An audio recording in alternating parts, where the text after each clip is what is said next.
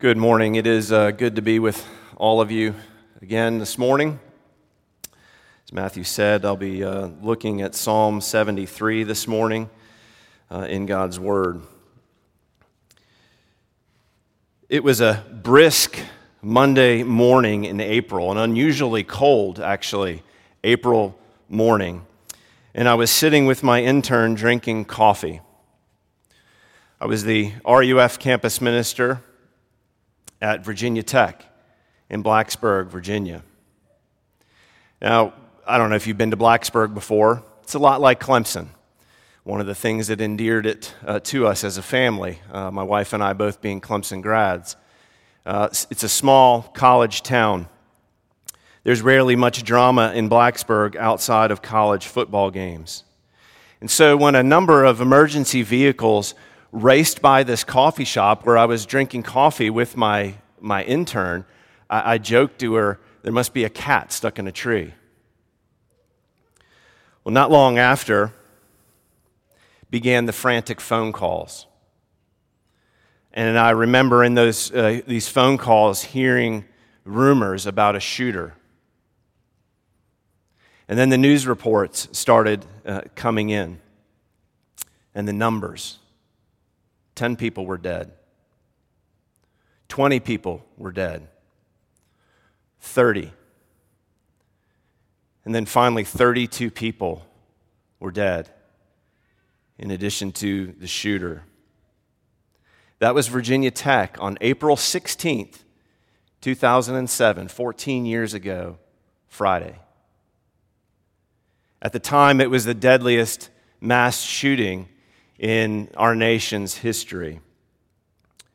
Tragically, this scenario has become more commonplace in our age. In the last month, we need only drive less than 2 hours northeast or south of Clemson to find more examples of such a scenario. I recall this tragedy because often the first question our world asks in these moments that are all too familiar to us is why? Why the senseless taking of human life? Why? And then as Christians, the question's a deeper, more theological question. Why, Lord? Why does evil seem to triumph once again? Why do the wicked have the victory, it seems, in their ways in these moments? It's a tough question. It's even tougher to answer, for in this life, it's often the case that the wicked indeed do prosper, even at the expense of God's people. We can't sugarcoat that reality. It's a really big pill to swallow. This morning, though, we come to a passage that helps us, that leads us as we wrestle with this reality, a passage that moves us toward an answer as we question God's judgment in those moments when it appears that wickedness has the victory. Our passage this morning, Psalm 73. This is God's word, and it is our only rule for faith and for life. Psalm 73, a psalm of Asaph. Truly God is good to Israel, to those who are pure in heart. But as for me, my feet had almost stumbled, my steps had nearly slipped. For I was envious of the arrogant when I saw the prosperity of the wicked. For they had no pangs until death. Their bodies are fat and sleek. They are not in trouble as others are. They are not stricken like the rest of mankind. Therefore, pride is their necklace. Violence covers them as a garment. Their eyes swell out through fatness. Their hearts overflow with follies. They scoff and speak with malice. Loftily they threaten oppression. They set their mouths against the heaven, and their tongue struts through the earth. Therefore his people turn back to them and find no fault in them. And they say, how can God know? Is there knowledge in the Most High? Behold, these are the wicked, always at ease. They increase in riches. All in vain have I kept my heart clean and washed my hands in innocence. For all the day long I have been stricken and rebuked every morning. If I had said, I will speak thus, I would have betrayed the generation of your children. But when I thought how to understand this, it seemed to me a wearisome task until I went into the sanctuary of God. Then I discerned their end. Truly, you set them in slippery places. You make them fall to ruin. How they are destroyed in a moment, swept away utterly by terrors. Like a dream when one awakes, O Lord, when you rouse yourself, you despise them as phantoms. When my soul was embittered, when I was pricked in heart, I was brutish and ignorant. I was like a beast toward you. Nevertheless, I am continually with you. You hold my right hand. You guide me with your counsel, and afterward you will receive me to glory. Whom have I in heaven but you? And there is nothing on earth that I desire beside you. My flesh and my heart may fail, but God is the strength of my heart and my portion forever. For behold, those who are far from you shall perish. You put an end to everyone who is unfaithful to you. But for me, it is good to be near God. I have made the Lord God my refuge, that I may tell of all your works. The grass withers and the flowers fade, but the word of our Lord stands forever. Would you pray with me? Our Father, we ask your favor now upon our time. As one psalmist has said, those who delight in and meditate upon the word of God, they are like trees planted by streams of water. That, Lord, is our prayer this morning. May your Spirit be with us and present with us. May we be as trees planted by streams of water. For we ask this in the name of Jesus our Lord. Amen. Well, our passage is a lengthy one. It is written by Asaph. Asaph is a Levite. He's actually attributed with writing 12 different psalms. Maybe you've studied one of those psalms throughout this winter and early spring. Now, given its length, I'm not going to try to say everything about this text. You'll be glad to know. I had a professor that used to say, if you try to say everything about a text, you'll say nothing. And so I'm going to heed those words this morning. But as lengthy as Psalm 73 is, its outline is very straightforward. It's very simple for us. 3 parts to it. Okay, there is an admission, there is a realization, and there is a resolution. There's an admission, a realization, and a resolution. Okay, first, there is an admission. And this one admittedly is the longest point. It covers over half the psalm, the first 15 verses, this admission. And verse 3 summarizes well this admission of Asaph. Verse 3, for I was envious of the arrogant when I saw the prosperity of the wicked. When the catalog arrives in the mail or that special offer shows up, it lands in your inbox, immediately we pore over it, right? Flipping the pages, scrolling down in the email, we try to see what are we being offered today. We make this mental checklist of what we need to make our lives more fulfilling. This phone or that truck, this pair of shoes, this vacation spot, this anti-aging skin cream, that will do it. This hair loss treatment, that'll be it. And if we have all of these things, we'd be as happy as the model that we see wearing it or the friend that already has it. If only we could have these things, our lives could be complete, as fruitful and as happy as we perceive their lives to be. This is envy. It's what others have and you want. It might be something tangible like a truck or shoes. It might be something more intangible like power or popularity. Regardless of envy's object, envy wants what others have and you do not. And according to the psalm, even God's people are prone to envy. Even you and I are prone to envy. Again, we see in this first section, this is an admission on Asaph's part. In this stark moment of honesty, Asaph admits that he envies. And he doesn't just envy anything or anyone. He actually envies the wicked. I should probably say this, that let's clarify who the wicked are, okay? The wicked, we might think that the wicked are just those who behave exceptionally badly in the world, the murderers and child abusers of the world. But when the Bible speaks of the wicked, it's actually speaking of those who live their lives independently of faith in God and in His plan of redemption.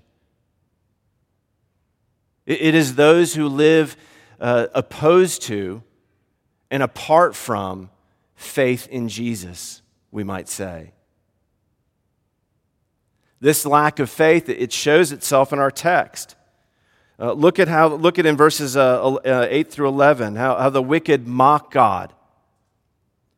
They mock His people. They scoff. They speak with malice. They set their mouths against the heavens. These are the wicked, living apart from faith. And Asaph, he envies them. Now, in our honesty, can't we say here that we find ourselves a whole lot like Asaph a lot, envying the wicked? Which of us can't relate to the longing for something that we have or we don't have and others do have? Especially when it's what the wicked have. For Asaph, he envied the prosperity of the wicked. Look at their fatness, verse 4 and verse 7, their fatness, right? He envied their riches, verse 12. They didn't have to live paycheck to paycheck. They had more than they needed. The wicked did. Even beyond their prosperity, in his admission, Asaph envies the ease of the wicked as well. Look, their lives, verse 5, their lives are painless. Their lives are trouble-free, without a care, verse 12. For the wicked, it was a life of feather beds and silk sheets.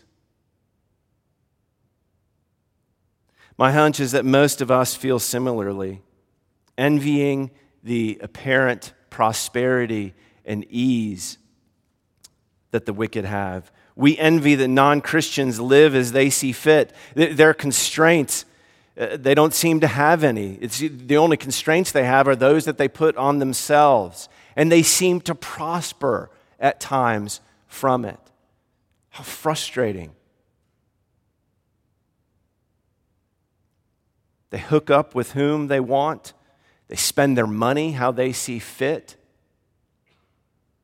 They do with their time whatever they please. In short, they live, again, independently from God and faith in Him. And rather than life being more difficult, boy, at times it just seems as if they just prosper from it. At the height of his admission, in his honesty, Asaph says these words. Oh, these words are hard to read. All in vain have I kept my heart clean and washed my hands in innocence. That's what it feels like to a man who envies the wicked. In your bulletin, there's a quote from John Stott, which will make more sense now that you see the context of his quote. John Stott describes what Asaph admits in this moment, this honest moment. Stott says the wicked not only get away with their wickedness, but seem to be exempt from the troubles which befall other people. In a word, honesty is not the best policy. It does not pay to be good. It is the wicked who prosper, while adversity overtakes the righteous. John Stott on Asaph in that moment in verse 13. It's at this point in the text. Now, we're still in our first point here, still in this admission. Okay, and it's at this point in the text that we need to recognize that there's a deeper question that's being asked in this envy. In the past, in at least one of the past sermons I've preached on the Psalms, I've referenced Dan Allender and Tremper Longman. And they have said that to understand our emotions, it is important to understand that behind them, behind these emotions that we have, behind them, there is a deeper core question that our heart is asking within us through that emotion. In other words, our emotions are a kind of symptom of a deeper question churning within us. If you have COVID, right, you have symptoms like a fever or fatigue or your loss of taste or smell. Those are symptoms those are outward symptoms of an inward, a deeper inward problem, a virus. Well, according to Allender and Longman, our emotions are a kind of outward symptom of a deeper inward question churning within us. When Asaph admits his envy before the Lord in this very honest prayer, there is a deeper question that is churning within Asaph as he looks out into the world. The question is this: is God just? Is God just?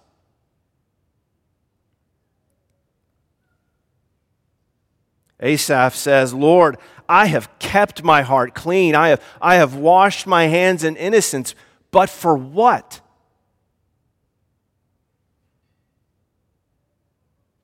Lord, how is this right? Lord, how is this just? He is saying in so many words.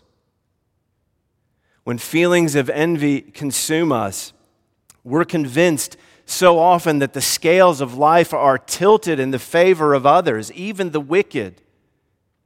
They have hometown referees that are giving them all the calls, it seems.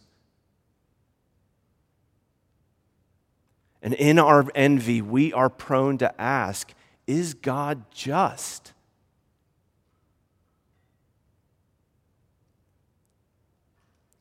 Despite all of our hard work in school, it's the non-Christian who gets the gaudy scholarship. And we're left empty-handed and with yet another loan to pay off. We put in the extra time at work, but it's the godless coworker who cuts corners that gets the promotion. We practice, and we practice more, and we practice still more. Yet it's the arrogant, faithless peer that gets the recognition in music or sports.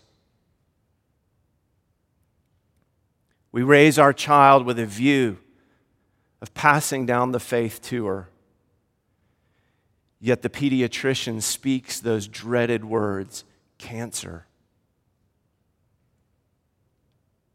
And all the while, those parents with no fear of God in their eyes hear no such prognosis.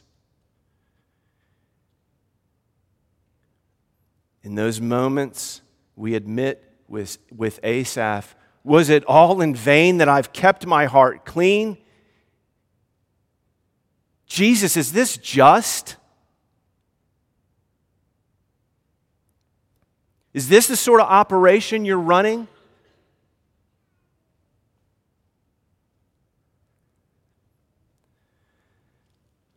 From this admission, Asaph is then led to a realization, our second and much shorter point from verses 16 and 17. But when I thought how to understand this, it seemed to me a wearisome task. Until I went into the sanctuary of God, then I discerned their end. While his feelings of envy for the wicked have led him to this kind of crisis of faith, in worship, Asaph comes to the realization that his envy has limited his view of reality. And even though the scales of justice have appeared to be tilted in the wicked's favor now, that will not always be the case. In a way, we could say that in coming to worship, coming into the sanctuary of God, as he says in these verses, Asaph, it's as if he's been given eyeglasses to wear, reading glasses, to where he can look down now at the page and see more clearly in front of him. And now with those eyeglasses sort of, perched on the edge of his nose, Asaph comes to the realization that his envy has skewed the vision of ultimate reality, a reality in which the wicked will not prosper forever. And justice will prevail. We could describe Asaph's realization as the Scottish evangelist Campbell Morgan has described it. He said, "From the secret places of the Most High, we see things as God sees them." From the secret places of the Most High, we see things as God sees them. Of course, this realization then leads Asaph to a resolution, the final point. We've gone from an admission to a realization and now to a resolution. And in this resolution, Asaph describes a clearer vision of reality. On one hand, there's verse 18. "Truly, you set the wicked in slippery places. You make them fall to ruin." But then on the other hand, in verses 23 and 24, "Nevertheless, I am continually with you. You hold my right hand. You guide me with your counsel, and afterward you will receive me to glory." So you see, while Asaph's feelings of envy toward the wicked moved him to admit in so many words, "Is God just?" With those eyeglasses on and with the realization of God reigning supreme over all, Asaph sees more clearly that the injustices of this age would not last forever. God has set the wicked in slippery places. They will fall to ruin, as we read in verse 18. And at the same time as the wicked fall to ruin, God himself, he will hold the hand of his children. They will be received to glory, as we just read in 23 and 24. So while you may feel envy for the world around you, a godless world that seems to know nothing but prosperity, Psalm 73 places before us a day when all that is broken will be mended, when all that is crooked will be made straight, when all that is wrong will be made right.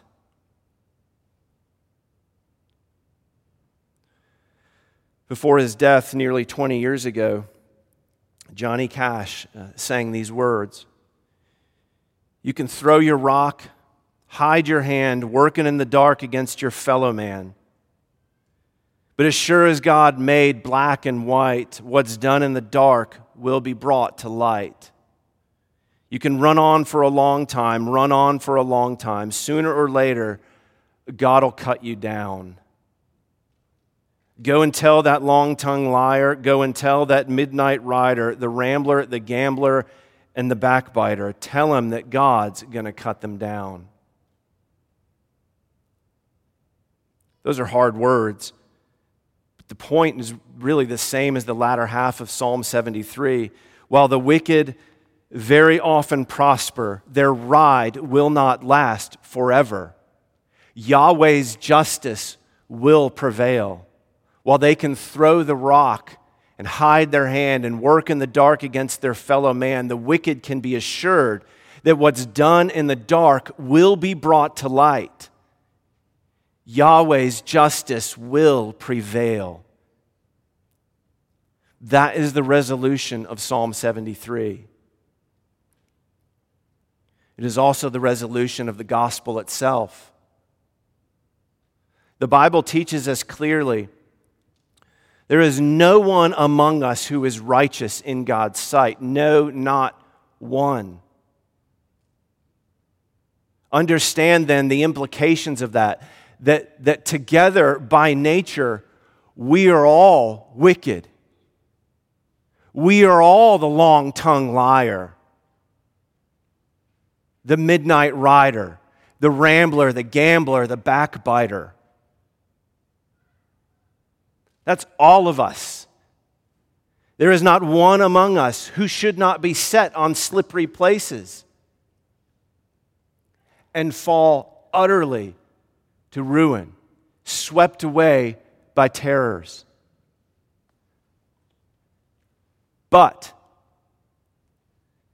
in the gospel, there is grace for those who believe in God's remedy to their own wickedness. So full of love was God for His people, and at the same time so committed to justice prevailing was God, that He made Jesus the object of His justice, as Jesus stood in the place of the wicked. God made Him who knew no sin to be sin, that we might become the righteousness of God in Jesus. This is the gospel. This is the good news for those who believe and are counted among the righteous. This broken world will not last forever. This world where the wicked prosper and injustice reigns seemingly with every headline we read. One day, someday, the world will be made new and justice will prevail. Jesus has secured it. And He was raised from the dead to prove it. Though Asaph didn't yet know the name Jesus, nonetheless, in faith, he looked forward to Jesus, believing in a coming day when God would restore justice, true justice, to the world. And now, in faith, looking back to Jesus, we know that Asaph's faith, his faith was not in vain. Asaph's vision of a future where justice would reign has been and will be completely fulfilled in the work of Jesus Christ. And so we can say with Asaph, "Whom have I in heaven but you? And there is nothing on earth that I desire beside you. My flesh and my heart may fail, but God is the strength of my heart and my portion forever." Would you pray with me? Our Father, we thank you for your word, which is truth. We pray that you would sanctify us by the truth. Give us faith to believe. By its very nature, faith is believing in something that we cannot see. We cannot reach out and touch it. And that so often seems to be the case in this world, that we need faith to believe these words, to believe this resolution. Father, give us your faith. Sanctify us by the Holy Spirit, for we pray in the name of Jesus. Amen.